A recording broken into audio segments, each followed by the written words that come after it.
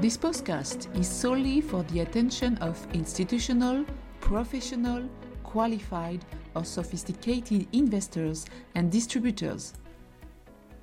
Hi everyone, this week we're going to talk about the recent rise in the price of food commodities, which is reminiscent of the rise in prices that followed the 2008 financial crisis. It is clearly an issue to monitor very closely because the repercussions can be significant and of several kinds.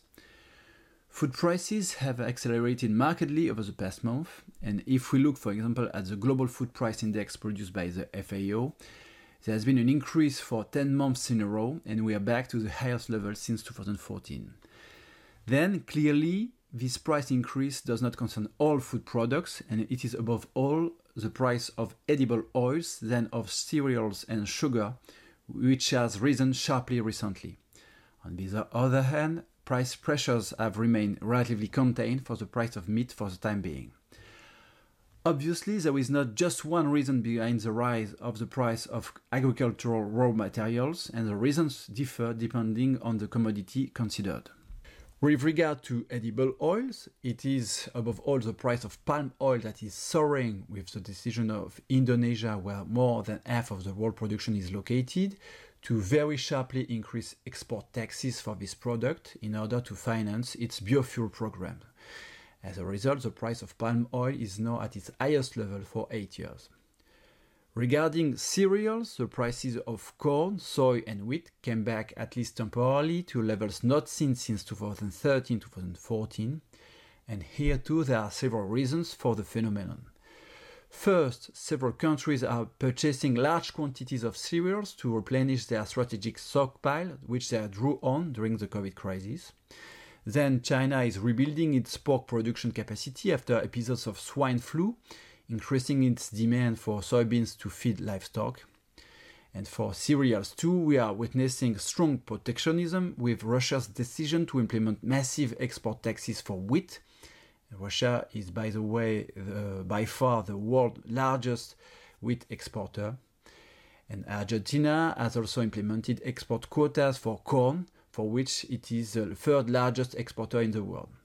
And finally, the FAO indicated in its quarterly report Crop Prospects and Food Situation of March 2021 that the La Niña meteorological phenomenon had affected conditions in the US.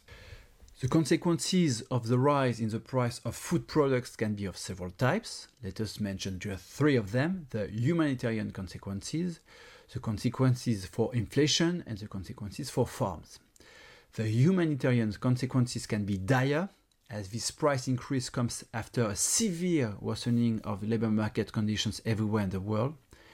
The International Labour Office estimates, for example, that the loss in labor incomes would have been $3.7 trillion in 2020. FAO representatives indicate that there are the ingredients for social unrest, and it is difficult not to think of the various episodes of the Arab Spring, which had been in part triggered by the soaring food prices of 2010. The situation is particularly difficult for countries which import food products on a massive scale. With regard to inflation, as several studies show, variations in domestic food prices are often far from those observed on the international markets. Nevertheless, an IMF study estimates that since 1980, a 10% rise in the price of agricultural commodities has on average led to a rise in domestic inflation of a quarter percentage point in developed countries. So it is likely that the rise in the price of agricultural commodities will cause headline inflation to rise by a few tenths over the next few months, especially if it lasts and passes through other food prices, for example, to meat prices. Finally, with regard to agricultural companies, the increase in cereal prices could be favorable for some farms. The United States is one of the main exporters of corn, wheat, and especially soybeans, and one can notice that the years for which the profits have been the highest for US farms from 2011 to 2013 coincide with years of elevated grain prices, and the same had been observed in Europe. This has enabled and will enable a number of farms to invest in new equipment and has pushed up the stock of listed companies of the agricultural sector, and in particular agricultural equipment, as indicated by the outperformance of the S&P 1200 Agricultural and Farm Machinery Index. In short, the rise in the food prices will be one of the issues to follow very closely in 2021. Thank you, and talk to you next week.